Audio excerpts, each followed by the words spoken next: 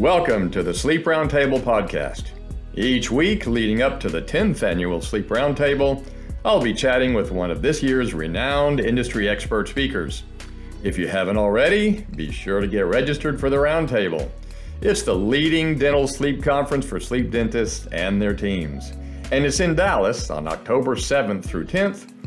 Go to sleeproundtable.com to get registered. Now, sit back and get ready to learn a thing or two in preparation for this year's highly anticipated Sleep Roundtable. Enjoy!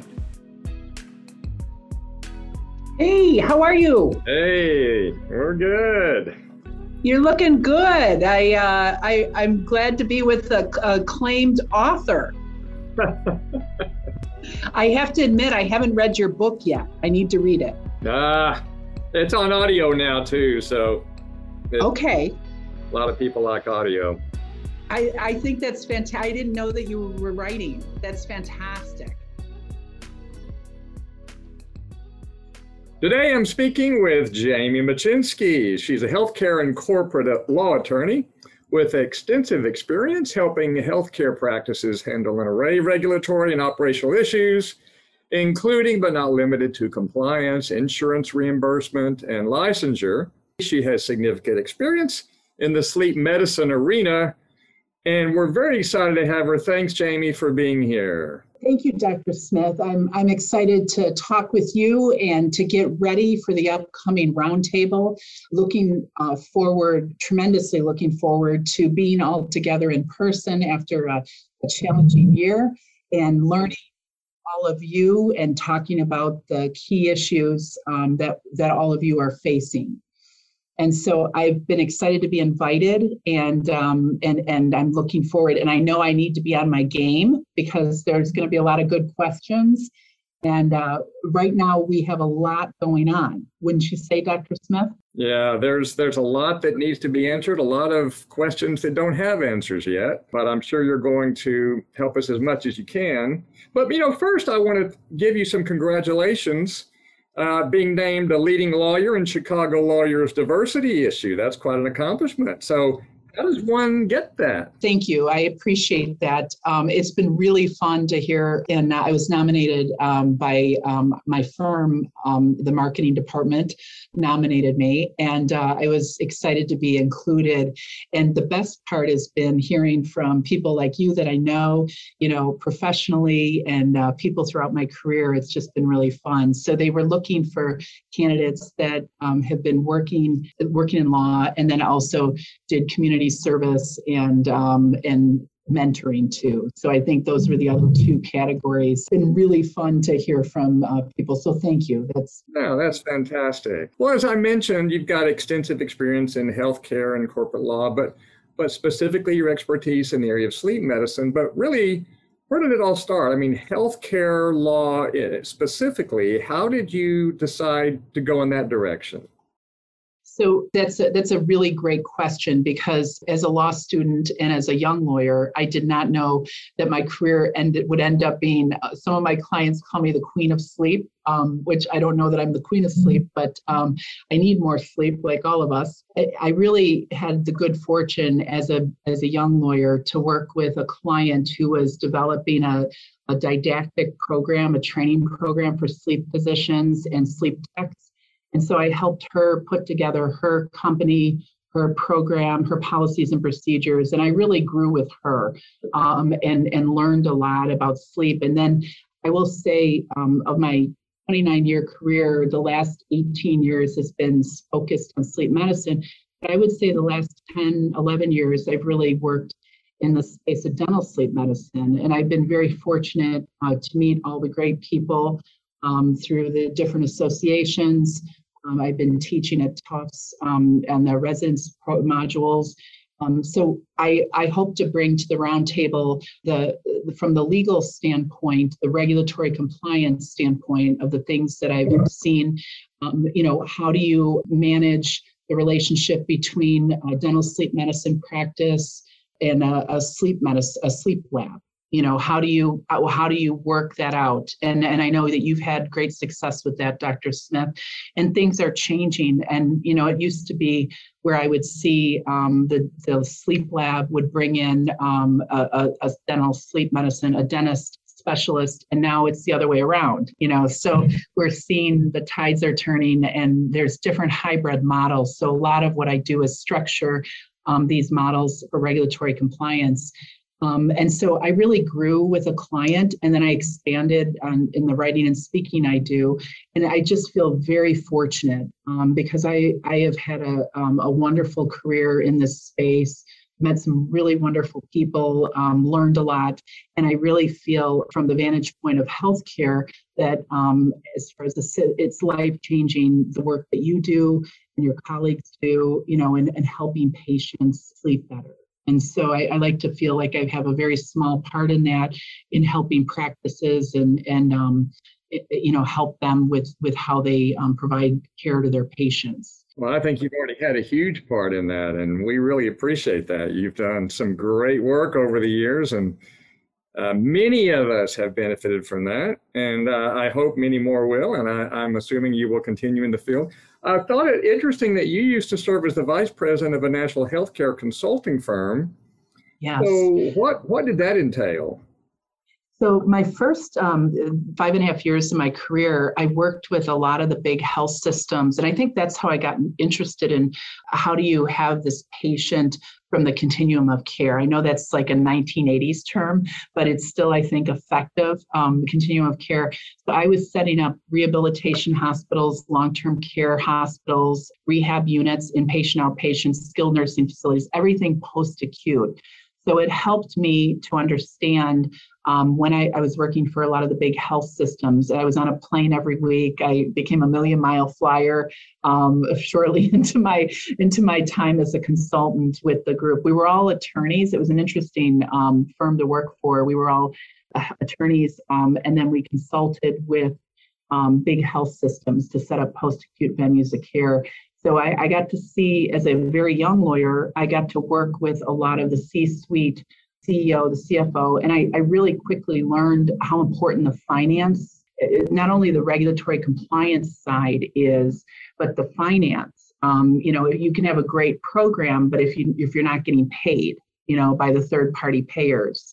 And so helping on different audits and investigations with these health systems. So as a young lawyer, it was invaluable experience and just walking in and learning about, a health system's issues and then putting into place. So did some big projects out west and on the east and the west coast and setting up rehab centers and continuums of care. So does sleep medicine differ from those other healthcare practices very much, or is it? No, I don't think so. I think it's part of. I think that's a really good question, Dr. Smith, because when we went through healthcare reform, we had all this talk about the medical home, right? Everybody was talking about, we want patients to have medical homes. We want them to be in a venue where they, are, and I think sleep medicine and dental sleep medicine and post-acute has been doing that for years. They put the team around the patient. And as you know very well, if a patient isn't sleeping, if they're not breathing, if they have apnea, that impacts their whole health. And so I think there's been a greater acknowledgement and understanding since healthcare reform of the importance of sleep medicine, because it can be preventative, and dental sleep medicine, as it's life-changing, as we've talked about. But I think it fits in. And I think, quite honestly, the other aspects of healthcare, meaning the healthcare system, has had to understand that. So I put together networks of sleep labs and dental sleep medicine clinics for different health systems, with physicians, with dentists, with all kinds of different providers, so that patient has the ability to get the care they need. Well, speaking of getting the care they need, I don't know if you plan on talking about laws around telehealth and telemedicine at all at the roundtable, but just give us a 40,000-foot view on where you see that going, because we've always used it to a certain extent, but then COVID, boy, it ramped up like crazy. And now Medicare is pulling back, United Healthcare is pulling back. Where is this all going? Oh, that's a really important question. Before COVID, I was working in the space of telemedicine, and some of the presenters that you have, other presenters of the faculty at the roundtable, are like experts in telemedicine, and have been using it really effectively throughout their career and their practice. So I've been working in that space for several years. But I will say the pivot really happened. I had clients that never used telemedicine, telehealth until COVID. And then all of a sudden, their 90% of their practice is telemedicine. Now, we both know that you can't replace certain things like a surgery or the delivery of the actual delivery of the appliance. You have to have face-to-face in person for some of that, the consults, the follow-up, the store and forward. So I do plan to talk about telemedicine. There's been, under the CARES Act and under all the new regulations during COVID, there's been additional reimbursement and codes. That there's been a relaxation of HIPAA. I'm going to talk about that. So I'm a big fan, a big proponent of telemedicine in practices as it's structured correctly and the challenges. So definitely want to talk about that because that has been become a reality for many practices that never had to do it before. Well, another hot button issue are HSTs. Seems like the regulations are becoming a little more strict. The insurance companies are catching on. Boy, where are we there on the legal front? And is that something you're going to help us with at the roundtable? Of course, things will probably change between now and October. Absolutely. We're actually recording this in July, and who knows what it'll be like in a few months. Well, I've been really tracking that issue because I know that the ADSM, Dr. Schwartz, the message that came out several months ago was very, very important, as far as the message, as far as dentists being able to prescribe the HST. And so what I've been watching, and you're right, I think it's going to change. It's ever evolving, possibly going to change before our time together this fall. But one of the things that I've been watching is the reimbursement. The reimbursement and the documentation. So I definitely plan on talking about the HST and how it can be a component of a dental sleep medicine practice and from the dentist's viewpoint and how they manage that and how they get reimbursed and how they document it. And I think most importantly, Dr. Smith, making sure about liability. Not taking on more liability than the practice needs to take on or should take on. So some strategies as far as how do you manage that, how do you handle that, and how do you coordinate that with a sleep medicine physician, and the care, so that you have coordinated care from the vantage point of the sleep, the test, the follow-up, and then the diagnosis and the follow-up care. So yes, stay tuned. That is a very hot topic, and who would have known? As I've been reading up on, and as we all been following this. So we all need to stay tuned because I think you're right. There's going to be some additional information between now and this summer and fall. Yeah, do you think it'll ever?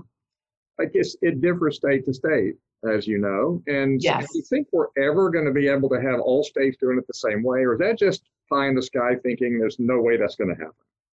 Well, I've been thinking about that because, as you know, we don't have a uniform telehealth or telemedicine. We don't have a federal yet, and we don't have everybody, as you know, where you practice your license. So if you're a dentist in Texas, you might be licensed in multiple jurisdictions, multiple states, but where you're providing the care. So it's really hard, especially for Medicare. We might have one regulation, but what I found is the fiscal intermediaries interpret that differently, in each region, each MAC region. So, as much as I would like to see uniformity, I'm just not seeing uniformity for those reasons. And I've even had with Medicare or with third-party insurance companies of how they reimburse. It's different in different regions, right? Because there's different, and so it's always a challenge to the doctors especially if they have a multi-state practice, and they're managing how they get reimbursed, how they provide care, how they're licensed, and how they get reimbursed in those different jurisdictions, different states. So I don't see, and the reason I don't see a uniform application is because of the licensure. There's been a push to have uniform licensure, but each state, that's a revenue generation by each state for licensure. So I don't see a uniform licensure coming anytime soon. And then the same with telemedicine. Each state has their own telemedicine. So with the HST, unfortunately, there's uniform Medicare, but it's applied differently. So I think we're a long way off, unfortunately, to a uniform application. Are there any other topics you're going to be hitting at the roundtable? What else? Yes, I would like to. I think you've hit the key ones. What I want to do is, like you say, the 40,000 foot level, I want to give an overview of some of the key regulations, how to avoid the pitfalls, some key regulations on the compliance side. I mentioned how to work with other healthcare professionals and in structuring either a professional service agreement, some of the key components to consider, as you work with outside healthcare providers for the benefit of your patients. I also want to talk about the impact of the AHRC report this last summer. And how the different sleep associations have handled that. I've been involved at one level with a couple of different sleep associations providing feedback because we're in the comment period before it becomes final regulations. So I want to talk about that, the impact of that, the CPAP recall on how patients and how healthcare providers are looking at oral devices. Because I think that's incredibly significant. I think it's not only an opportunity, but it's also a patient care issue. And how do you communicate this too? How do you deliver and communicate this? So in addition to the regulatory compliance, I want to talk about those issues that I see impacting dental sleep medicine very significantly. And then the CPAP recall? Yes, the CPAP recall. I will tell you, the first thing I did is I checked the family member that uses a CPAP. So make sure, who's using which CPAP. And I've been talking to some of the people in the industry with the different DME companies as far as the impact that's had on their business, how they provide care, and so the CPAP, I've even had some of my clients have given me advice on how to fix it.